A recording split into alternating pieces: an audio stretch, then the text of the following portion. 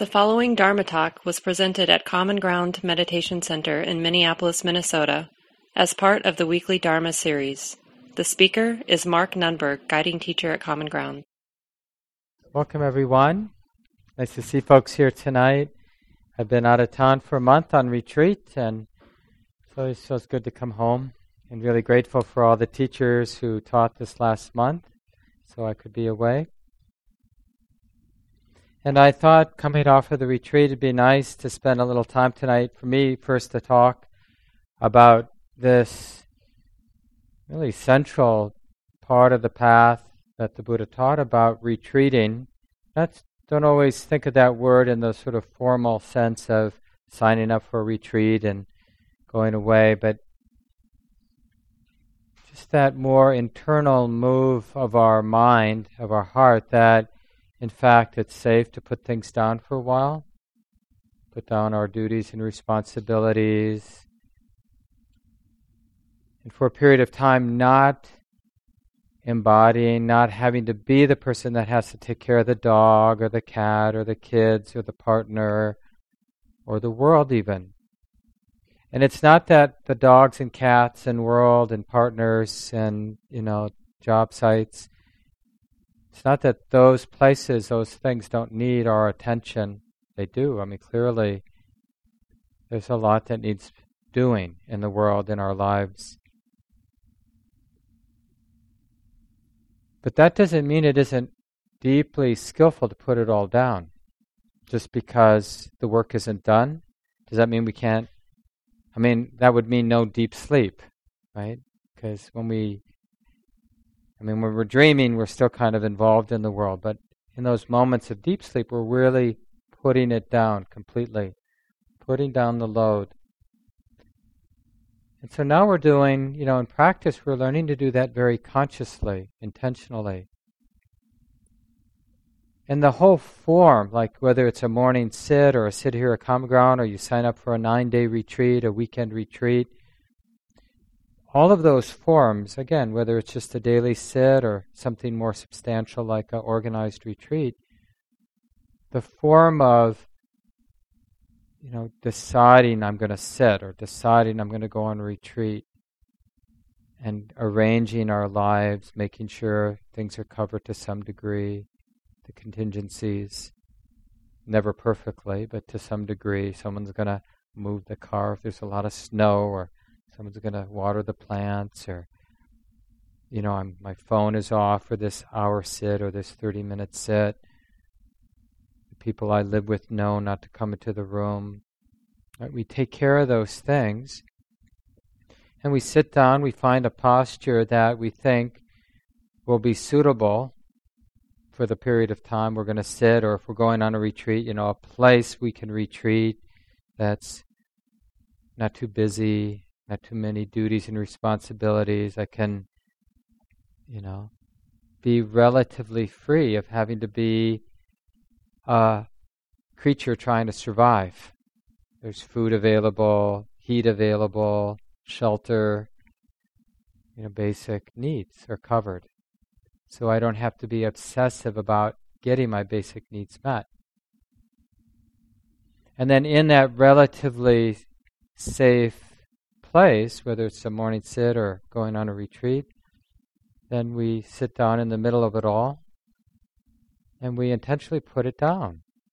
And of course, a lot of what we're noticing is the picking it up again, the picking up this worry, this planning, this hope, this fear, this unfinished business from the past, this passion, something we really care about in the world, wanting it to be different than it is, or wanting it to last, whatever it might be. We notice how the mind gets entangled, picks up everything. We notice the stress of that. And once again, and this is the deeper move that we do hundreds of thousands of times really over the course of our practice, in seeing that particular entanglement, that particular strand of obsessive thinking or worrying or wanting or hating or resenting or feeling shame. So there's so many different currents, patterns that we could fall into. just that insight, that simple insight of saying, honey, we don't need to do this now. This isn't helpful now. This can be put down now. Right? And there are different ways we put it down. Sometimes just seeing that it isn't necessary to be entangled is enough. Sometimes we redirect the attention to something else. It's like you do with a little child sometimes, where they're messing with something that the child shouldn't mess with, and you dangle a different toy in front of them. Maybe you want to play with this? And they reach out for that, and then you grab the thing that they shouldn't be playing. They're playing with a knife or something, take that away. But you just don't grab the knife away. First you kind of want this, right? And you can do that with our minds too. Like maybe you want to feel the body, or maybe you want to feel the breath, or maybe you want to hear sounds. Maybe you want to see that seeing is happening. Right? You give the mind some neutral, not harmful thing to pay attention to, so that it isn't going down that road, like revisiting all my resentments or all my wounds and going around the block a few times with that old content, digging the hole a little bit deeper, making it more likely for the mind to get entangled in the future. So there are many skillful ways to put down the load. It's a kind of dying, right? We're letting the person who does obsess, who does worry, who does plan, who does revisit the past, regurgitate the past, we're letting that person, really it's just an impersonal pattern or impersonal patterns, we're letting those patterns cease, right? Through these different skillful means. And we're realizing this simple act of feeling the relative ease of the body, noticing the relative ease of the mind with the body. Right? We're dropping into what's already here. There's a body and a mind here. Or you could say there's bodily activity. That just means the 5 physical senses, right? There's seeing. Even with our eyes closed, there's some seeing. There's seeing, there's hearing, there's tasting and smelling to some degree, not much. And touching. And then there's thinking, mental activity. And thinking includes, emotional movement of emotion as well, mental images, and then the verbal kind of thoughts. So there's all that mental activity, and then there's the activity of the 5 physical senses, right? And that's being known. But that experience of the activity of mind and activity of the body being known, right? It is being known, but knowing that it's being known is sort of a more refined experience, right? That's the experience of mindful awareness, when the mind realizes that this experience, this activity of the mind and the body is being known. It's good to be able to, for yourself, to define, to remember, to help remember what mindfulness, what we mean by mindful awareness. So it's when the mind, the wisdom in the mind really, knows that this experience is being experienced, being felt, being known. Because, in a sense, all day long we're conscious. That's how we got here. Or even, now, most of you have your eyes open, you're seeing, but is there an awareness that seeing is happening? That would be a less common experience for you to be sitting with your eyes open and realizing in real time that seeing is being known. Or like right now our bodies are all making contact with a cushion or a chair, right? So there's sensation there, that simple sensation of pressure or contact. But is there a mindful awareness like, oh yeah, pressure feels like this? Or we have some mood, but is there that reflective awareness? Oh yeah, there's this mood, it's like this. This mood is being known. Seeing is being known. Now, of course, in any moment, the mind's not necessarily going to tune in or be mindfully aware of every experience, but it doesn't matter, because what we're after is the sustaining of mindful awareness. It's not so much about the mind knowing that this object, this experience is being known, but it's more about learning to trust this experience. You could even call it this space of the mind, as opposed to the activity of the mind. So again, there's two things that the knowing mind knows. It knows the activity of the mind, thought, the movement of thought and emotion, and it knows the movement of the five physical senses, seeing, hearing, smelling, tasting, and touching. And that's being known by the mind that knows, which is different than the activity of the mind. So two basic aspects of the mind that knows, consciousness in a sense, and the activity of mind, what the mind knows, and the activity of the body. And sometimes, obviously, a lot of the time, the activity of the mind and the activity of the body is related. Right? They play off each other a lot. So we're trying to recognize the awareness, but it's, you can't see the awareness directly, but you know it's there because objects are being known. So that whether we call it the mind that knows or the space of the mind, the space of knowing, consciousness, often we just refer to it as awareness, but we're really looking at that reflective knowing. And it just so happens, and this is one of the central teachings from the Buddha, that it changes everything. When a human being cultivates that subtle recognition that this is being known, where the emphasis isn't so much on the object, the experience that's being known, but that it's being known, right? That changes everything. And that sense of space really ends up relating quite a bit to the experience of non-attachment, equanimity, relating peacefully with wisdom to the coming and going of experience, the 10,000 joys and 10,000 sorrows. Because as I'm sure we're all finding out, there's a lot in life that we're not in control of, the different things that come and go. A good friend just found out has a fast-growing tumor in his brain. Seemed like a very healthy person, and all of a sudden things have changed. So this world we live in, the activity of the mind and body, it's, in Buddhism we say, well, that's just the activity of nature. And nature is just going to play out its own causes and conditions.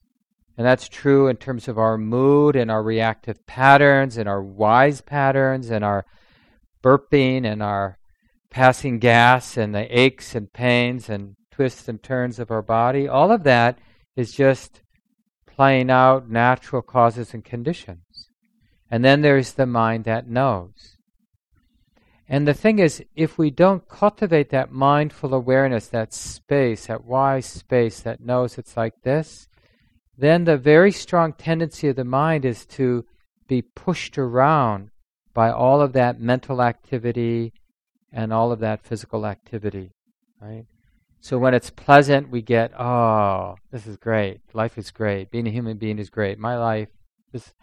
And when it's not pleasant, oh, this is not what I want. This is not okay. This needs to change. So we live our life, but the experience, the subjective experience, is being constantly tugged and pulled and pushed and oppressed and betrayed and full of hope with all the different, joys and sorrows, all the different ups and downs.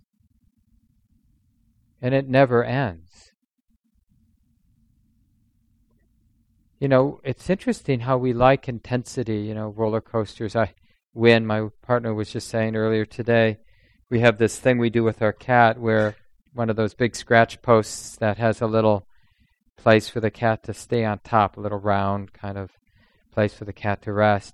And we've gotten into this pattern with this cat who's kind of a rambunctious and fearless cat, where we've tied a little string or a rope to the top of it, and because you can't do it with your hands because the cat will scratch and bite, but we make it move all around, so it's a little bit like terrible earthquake, but the cat just And so what is it about us that we just love this intensity sometimes? We like, and even in a way when we revisit our old wounds and old resentments, or sort of drop into our mind possibilities, winning the lottery, huge earthquake, terrible things happening, the president does this, and it's a way, it's like we're playing with outrage, or playing with, it's like the system, the mind seems to want to feed on intensity.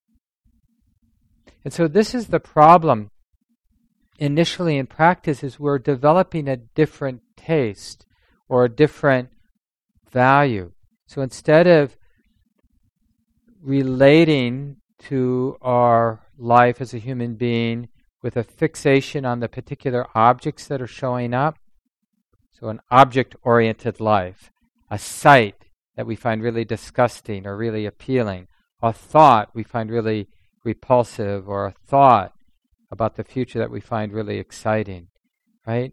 It's like, in a way, an ordinary human being, we tend to be feeding on the intensity of pleasant mental and physical activities, or unpleasant mental and physical activities, and tend to ignore all the neutral stuff because we're intensity junkies. And it's only intense if it's the thought or physical experience, sight, sound, touch, whatever, is really intensely pleasant or intensely unpleasant. And nothing else seems to matter much. So that's just the normal mode for human beings. And with practice, cultivating this sense of the space of awareness, initially, this is just the beginning, getting a sense of what mindful awareness is. Oh, this is just something being known. And the knowing, putting the emphasis on, is just something being known, as opposed to what the particular object is, whether it's pleasant or unpleasant, whether it's a mental object or a physical object, whether it's neutral. That's less important than it's just another thing being known. Here, now, in the space of the mind. And so we're getting interested in the space of awareness, not because it's an end in itself, but because it starts to teach the mind something about equanimity, non-attachment, allowing everything to be, a willingness to include everything, to see that everything can belong, everything is allowed. Precisely because, in a sense, initially the mind is learning to take refuge, to trust the knowing, instead of to be tied to the particular pleasantness or unpleasantness or of the particular objects that are coming and going in our experience. It's like we might, even in a very simple way, be thinking about, like, well, when I get home, I get to go to bed, or when I get home, I get to eat something, or get to watch something on a screen, or something like that. And so then that object and the pleasantness, or maybe there's a fear, like I got to deal with this. We had a difficult interaction with someone I lived with, and now I got to deal with them when I get home tonight. Or my dog resents me, and I got to sort of make amends. And so it's sort of, then we can even be sort of using a particular object, like that's a thought. That mental arising, of that thought, that, and the emotions that come with that thought, then the mind keeps feeling like that's what, but we can remember that right now, it's just something being known. And even when I'm home and doing whatever is going to happen when I'm home, that will also just be something being known here in the space. And over time, the more we do this, it's more than just like a technique. We really start to intuit, or directly, in a sense, directly experience the safety of that way of being, where the mind is grounded in the knowing, the space of knowing, the equanimous and wise space that knows that objects come and go, and they're not self, it's not personal. Thoughts come and go, and they're not really personal. Sights come and go, it's not really personal. Sounds, touches, smells and tastes.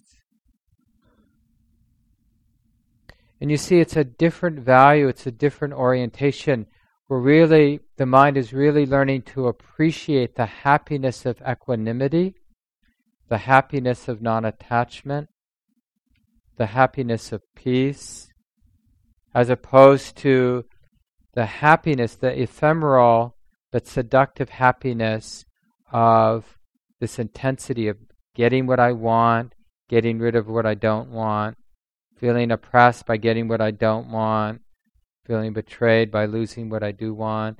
All these different, and there's a certain juiciness to that intensity ride, right? It seems like a workable approach to life until we relax a little bit. This is why relaxation is such a central part of the practice, because when we relax a little bit and we begin to tune in to like how good it feels to be content, to put down the load, then from that point of view, when the mind picks up the load again, so like you're feeling pretty equanimous, pretty settled in the middle of a sit, and then your mind takes the bait and starts to worry about something that it has a tendency to worry about, or obsess about something in your life that you have a tendency to obsess about. And from the point of view of equanimity and being relaxed and being content and feeling some inner peace, and then you see that the mind sort of reaching, grabbing, proliferating, it becomes very apparent to the mind, to the wisdom of the mind, like, oh, this isn't what I want to become or who I want to be or how I want to be. This isn't skillful, this isn't helpful. But from the place of already being caught up in the intensity, right, latching on to the next interesting, fearful, exciting, positive, negative thing, it always seems to make sense. Just like when we've eaten a bunch of Cheetos or a bunch of really sweet stuff, it seems to make sense to eat more of it. It's like it doesn't feel good, so you put another piece in, and then it's okay for a while, and then it doesn't, and then this is what addiction is, right? And it's more than anything, more than alcohol, drugs, sweets, whatever, media. We're addicted to this intensity, pursuing pleasantness, pursuing the getting rid of the unpleasantness, and really reinforcing the sense of agency, like, some version of superhero getting that juicy good stuff and getting rid of, and feeling bad that I'm not a superhero and I can't get the good stuff and get rid of the bad stuff. And that's the whole roller coaster ride. But when we start to sense this other value of equanimity, of peace, of contentment, of release, the release of the tension in the body and the mind, then it doesn't make sense to go back. We still may go back. In fact, we will go back because these habits of intensity, following intensity, of course, they have a lot of momentum. We've been doing them for a long time. And from the point of view of our thoughts, it feels a little dead not to, because we mistakenly think that I'll just sit on the couch for the rest of my life if I lose my addiction to intensity. But actually there's another, like from the place of being peaceful, from that place of contentment and equanimity, there's nobody who's afraid of action. There's no place in the mind that's averse to engagement. It's just the mind, all that the mind is losing is its dependence on engagement and reactivity and chasing its likes and dislikes. It's just losing the attachment to engagement, not to the activity of engagement. So you'll still fall in love or get married or whatever however that is for you, the kind of going into relationship. And you'll still leave relationships, and you'll still care and be moved. The heart will be moved by suffering, by injustice, and hopefully will respond and see the beautiful and appreciate the beautiful and support the beautiful and good. Because as a natural system, a naturally sensitive system, this body and mind is built to participate, to engage, to live, right? We don't have to personally decide to engage and live. So it's really important that we understand that this development of this other value is really more about teasing out the dependency, really teasing out the suffering in human existence, this human existence. We're not teasing out human existence, like having a life, being a sensitive creature, caring, feeling moved, feeling touched by the good, the beautiful, by the horror, the bad. In a way, one of the telltale signs of developing your practice is we become more and more and more and more sensitive. We feel things so deeply the more we practice. The kind of stereotypic man who never cries, The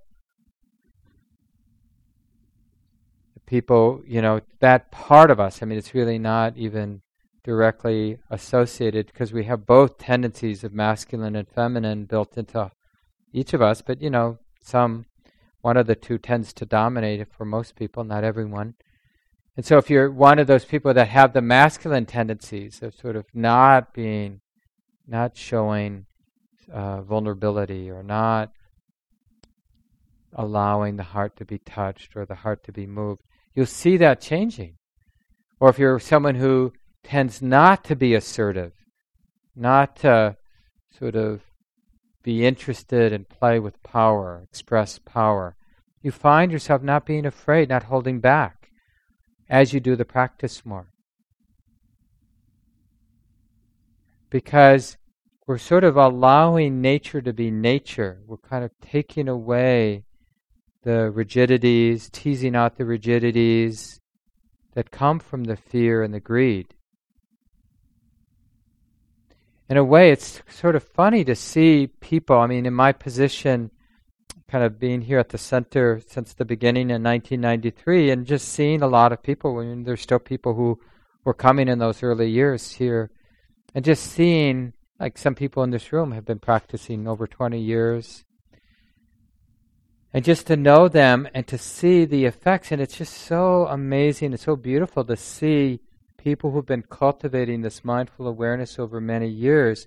Like it's, in a way, it's the same for everyone, but it expresses itself differently for each personality, each body and mind, because what's kind of getting teased out, in a way it allows that particular very unique personality to more fully, completely express itself without the fear, without the greed. So in a way, some things are similar, but the actual expression looks different for each person. The thing that's similar is the lack of, the sort of deepening absence of resistance and weight and constriction. The whole system of the mind and body is operating more and more without friction, an internal friction or an internal weight. And it's just, in a way, amazing that this very powerful transformation begins with this simple work. Right? All we're doing is training the mind to recognize something very natural. That when the system settles enough, then the mind can recognize this natural capacity to recognize this is being known. So it's almost like this reflective knowing is just waiting to happen, that it needs a system that's not absorbed into some reactive pattern, not lost in some obsessive or mental proliferation of some kind, right? And then, so when the system settles down enough, then we need a little bit of a pointing out instruction. Basically, somebody, some book or teacher to say, notice this capacity for mindful awareness, like this capacity the mind has to know that this is being known. Like I mentioned earlier, like you can see, but we can also know that seeing is happening, right? I can have my my butt on the cushion, and I can then also know that pressure is being felt here. I can be mindfully aware, oh, it feels like this now. And that opens up a sense of space, the space of the present moment.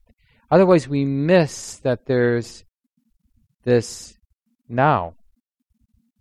And this space of now is where that transformation happens, because it's a place of learning.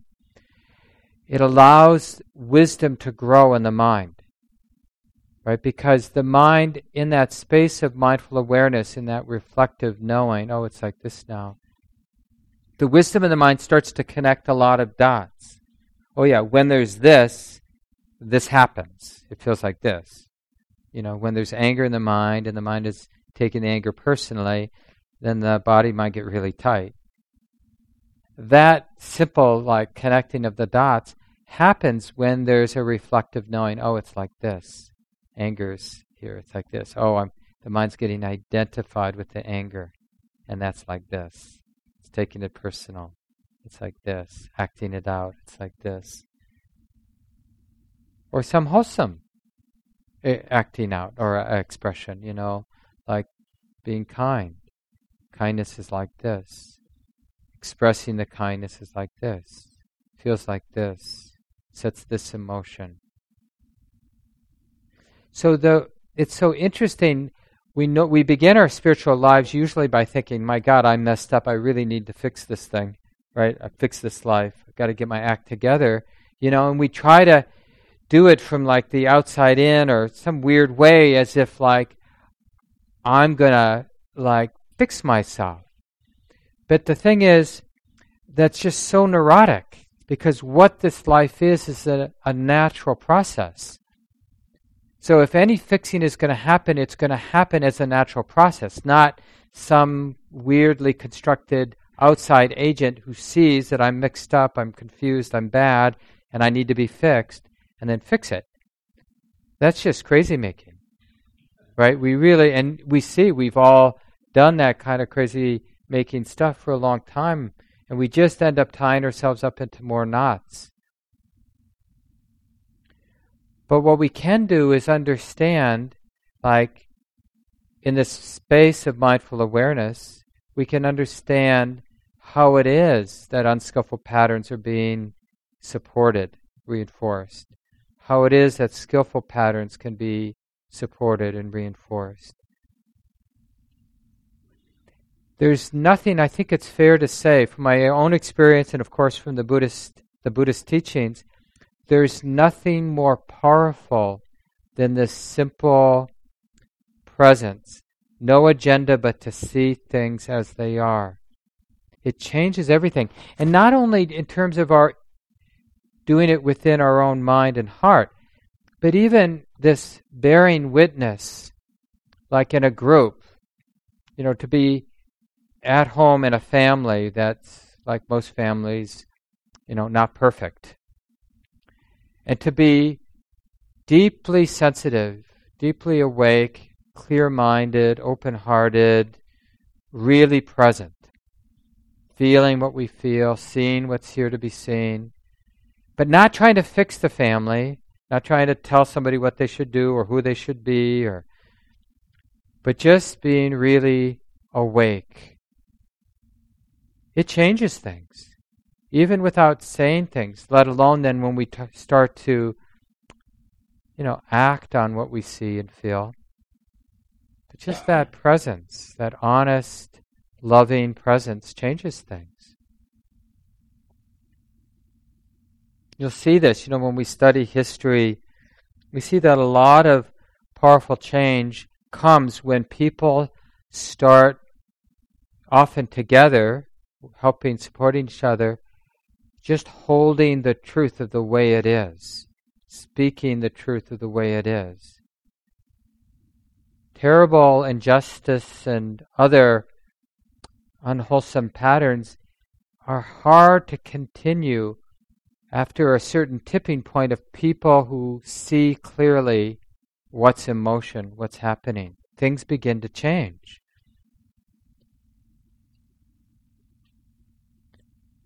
Just bringing the truth to the surface. And this is a little bit about what we're doing within our own mind. We're just letting the truth, especially of the activity of the mind, come to the surface where it can be seen. Oh, this is how it is. And so the practice isn't about getting in there and fixing it. It's about bearing witness, seeing it. And that's what changes the mind, because the seeing clearly of the patterns, emotional, mental patterns, over and over again, without being afraid to see and afraid to feel what we feel, that provides a powerful input to the mind stream.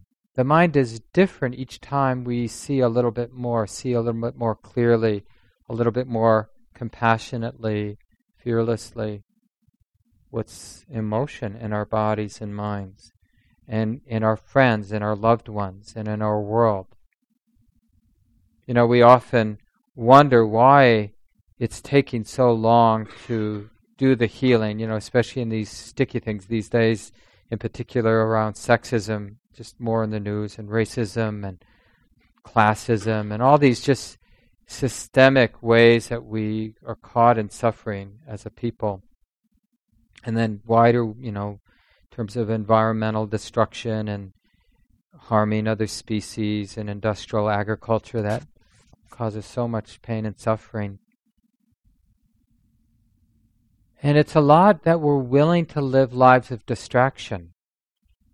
When we really turn our attention, I have this niece in my family who, just in high schooler, just decided to look online about animals raised for food, and has become a vegan. But just that, bearing witness, oh, so this is how it works.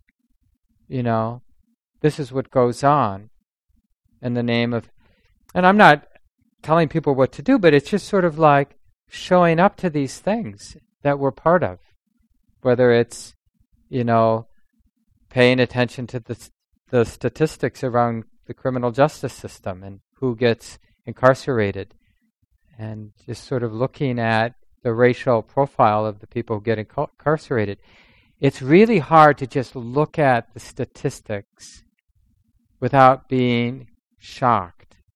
Like, something is deeply wrong that this many people of color are in prison in this country. What's going on here? Doesn't mean that there's all of a sudden an answer. It just means that we're willing to drop the comfort of distraction, the relative comfort of distraction. And this is the kind of work we're doing too. We think there is, to some degree, a lot of calm that comes in practice, but the calm is immediately used to be willing to see the activity of the mind in a more honest way. And a lot of it isn't pretty. When we see the mind acting itself out, acting out its habits of judgment, of self-hate, of neediness, of, all the just... And those patterns may be toxic, but they're not personal. You didn't personally decide to have a personality with these particular patterns, right? I don't think we did. But there they are. And are we going to bear witness? Because that's the only way things change. Wanting things to change is not the way they change. But seeing them honestly, clearly, from a place of relative calm, over and over again, then things really begin to change. It's like that kind of sensitizing of our mind, heart, body, no longer willing to live lives of distraction, just wanting to see. I mean, I've been married now for 25 years, and we lived together a few years before that. So, a relatively long time. But I'm still seeing things in my relationship with Wynn, my partner, that shock me. And especially being away on retreat for a month, having that break and then coming back, certain patterns just just sort of stand out. So for me, it's like patterns of judging and controlling, and just like seeing, they're embarrassingly off, inappropriate. But the way my mind generally works is it has ways of massaging it so it seems to make sense, seems to be rational, seems to be appropriate. But from a clearer, less biased point of view, it's really not appropriate, not helpful. It's like breaks my heart a little bit, like, oh, this would be hard to bear. You must be a saint. To have, or distracted, maybe a little bit of both. It's like, because that's how we defend ourselves from a rough, often mean-spirited world, is we, use whatever we can to kind of get through. That's why we close down. It's really heartbreaking. The more we cultivate mindful awareness, this stable sensitivity, it just breaks our heart, which really brings out our humanity. This is what allows us to become to respond, engage in a wiser way.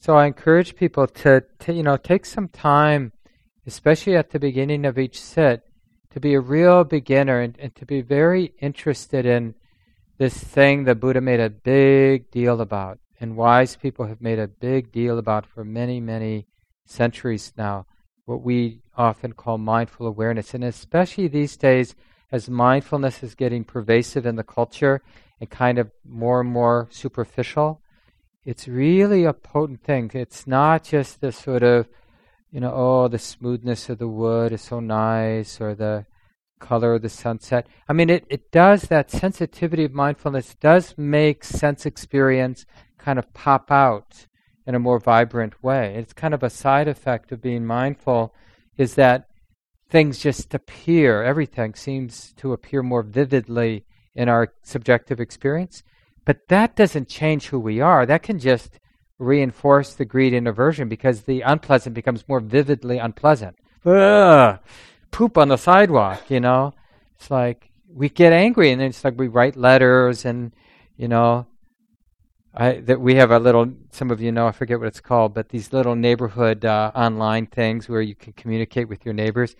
And somebody in our local neighborhood here, I live not too far away, was talking about somebody was driving around giving bags to people walking dogs, because clearly someone had left some poop near his house, evidently, and so but he didn't know who it was, so he was just going to give bags to everybody. What he probably really wanted to do was get angry at the person, but not knowing the person, he thought, indirectly express my anger to everyone who has a dog, whether they're the ones doing it or not. It's like these are prisons that we get imprisoned in for a long time, these patterns. So we have about 10 minutes. It'd be nice to hear from some of you. I'm sure some of this will resonate. You might have some comments from your own practice you feel like sharing with the group. Or you might have some questions about what I've said, or just more generally about the practice. Anybody want to begin? Yeah, please, Annie. I'm Annie. I'm thinking about feelings or, things that are sort of unpleasant that arise, and, trying to sit with them and recognize them. But then I also feel like sometimes these things start to arise, and it sort of is like habit energy. And like, when is it okay to just like stifle it before it even comes? Like, or is that just aversion? Do you know what I mean? I don't know if that makes sense. No, you're very clear. Yeah, and you'll know, just basically repeating that question in a real authentic way, not in a demanding way. Is this aversion? Is this helpful? Just having that, not even that you might want to articulate it verbally in your mind, but just because if you set the resolve to see what that sets in motion, that squashing of it, sometimes an aggressive move is necessary. Just like a parent, sometimes if a child is doing something dangerous, they're not going to worry about being aggressive. They're going to grab the kid out of the street, right? Or pull the thing out of the child's throat that they swallowed, that they shouldn't have swallowed or tried to swallow. And so sometimes we have to do that, but it can become kind of habit to sort of meet bad habits with a bad habit. And the interesting thing, the more we trust mindful awareness, the more we can trust these arising, these tendencies to go into an unwholesome direction, to cease on their own. I tell you, that is as we see that more and more in our practice, it's so enlivening, so liberating to see that the putting down of these bad habits, the cessation of them, the letting go of them, isn't something that I have to do. So in a sense, in being sensitive and being awake and being mindfully aware, it sets in motion the letting go. Try being a jerk, but from the point of view of being really awake, really aware. It's very hard to continue. Even if it's gotten really triggered, that tendency to be mean-spirited or to attack or whatever your version of being inappropriate is. So you can take the route of like being the person who's going to stop myself, crushing mind with mind, they say in the Buddhist tradition, right? But it's the last, in the Buddhist system, that's your last resort. So if you're going to do something unskillful, it's better to do something, anything, even if it's not successful, than to just say, okay, I'm going to be unskillful, right? Because you don't want to give in when you know that something's not helpful. You don't want to surrender and just do it if you know that it's unskillful. But we want the involvement to be less and less, so that the abandoning of what's unwholesome is a more natural move that comes from the mind feeling, basically sensing what's in motion, sensing the unwholesomeness of it. And it's the feeling of the suffering, the stress in the unwholesome activity itself that causes the letting go. See, then it's really a natural phenomena. Doesn't need an Annie who's wise, who's going to, use her superpowers to put something down. Yeah, thanks for bringing that up, Annie. Who would like to go next? Other thoughts, questions you might have about the practice? I'm Jake. My mind, I think, has a lot of habit energy and fixation. So I was hanging out with friends yesterday, and kind of seeing that, I went into it with some mindful awareness, and I think my mind was a little balanced, and we were just sitting and chatting, and I noticed, like, just being a little bit more mindful, there was like a lot of hindrance coming up, and maybe some ill will and all these things, and I could see how, like, my mind wanted to go towards like listening or talking or kind of, and so then I just started repeating phrases of compassion to myself. I didn't know, what else to do, but thank you. Did it help?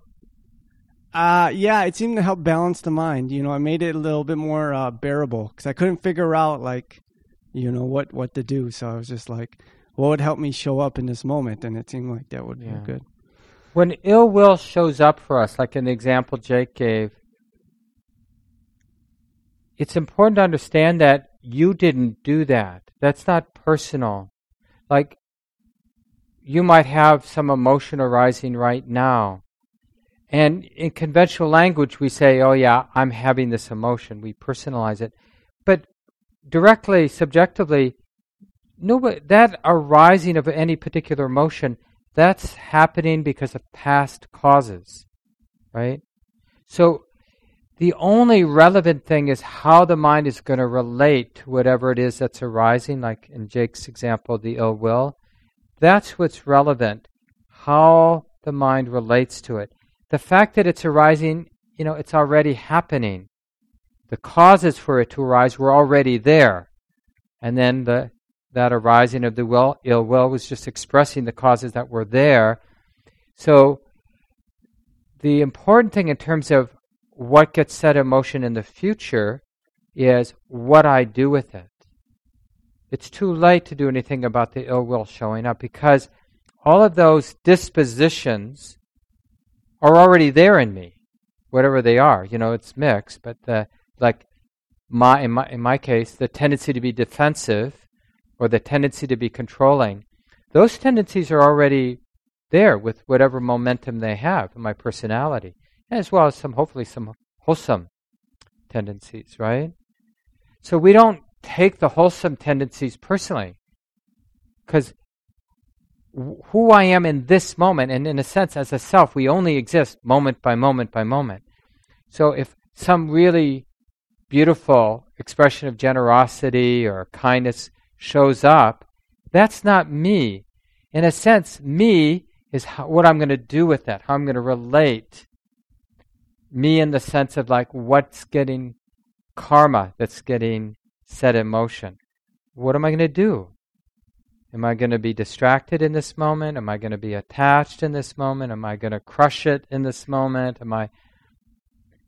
Or am I going to see it wisely? Because if I see it, oh yeah, it's just this being known, and I don't interpret it as something personal, well, that plants some really powerful seeds in the mind to be equanimous in the future, to be peaceful in the future, to be wise in the future. Yeah, thanks, Jake, for sharing that. Did you want to go next? I'm Anders. So I'm having some trouble making sense of the idea of, I guess, being aware of being aware, kind of that meta-awareness. Mm-hmm. I can make sense of the idea. I think you explained this probably a couple months ago at a weekly practice group, but I think you described a meditation that you were doing where you were just focusing on the changing moment, just moment by moment, what's arising into awareness. And that I can do that, and that usually helps with me staying focused and kind of in a mindful space. But the idea of being aware, unless I'm just understanding it incorrectly, it seems like we're trying to, there's sensation, and then there's awareness of the sensation, and it seems like I'm trying to focus my awareness on the awareness of me being aware of the sensation. Mm-hmm. So then it's just I get caught in this weird fabric, this loop almost. Yeah, I know language is tough here, but it's always just one thing. So the touching sensation of holding the clock, right? So I'm holding a clock, and so there's the touching is being known. So that's just one thing, touching being known, or weight being known, or smoothness being known. It's just one thing. And I can tune in to the smoothness of the back of the clock, right? Oh, the smoothness, this is smoothness. Or that it's being known. So it's sort of two facets of the same thing, but what's being highlighted in the mind? That it's being known, or that it's smooth, or that it weighs this much. And it's really more about highlighting that it's being known. Because it changes it changes how the mind is. It changes experience, right? And so that's the training, is to realize it's being known. It's part of the training, at least, that it's being known, that it's being known. And the changing part that you mentioned is related. Yeah, does that help? Yeah.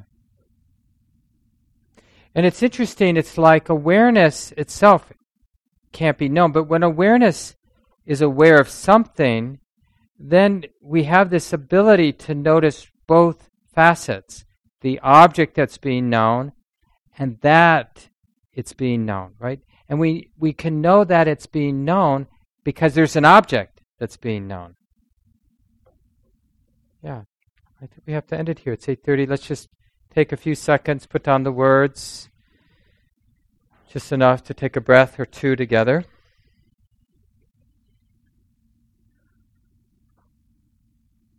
Appreciating these wise teachings from the Buddha and all the women and men and other folks over the centuries who in their busy lives, complicated lives, found the time, the interest to cultivate these practices, became wise, and then compassionately shared what they had come to learn.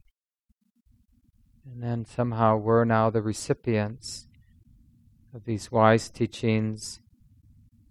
It's our turn to develop this wisdom, this compassion, and to really contribute to the peace in our hearts and the peace in the world.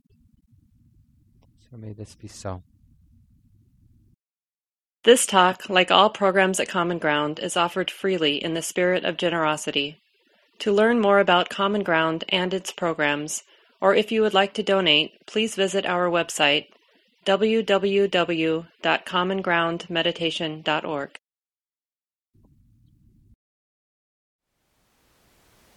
Thank you for listening. To learn how you can support the teachers and Dharma Seed, please visit dharmaseed.org/donate.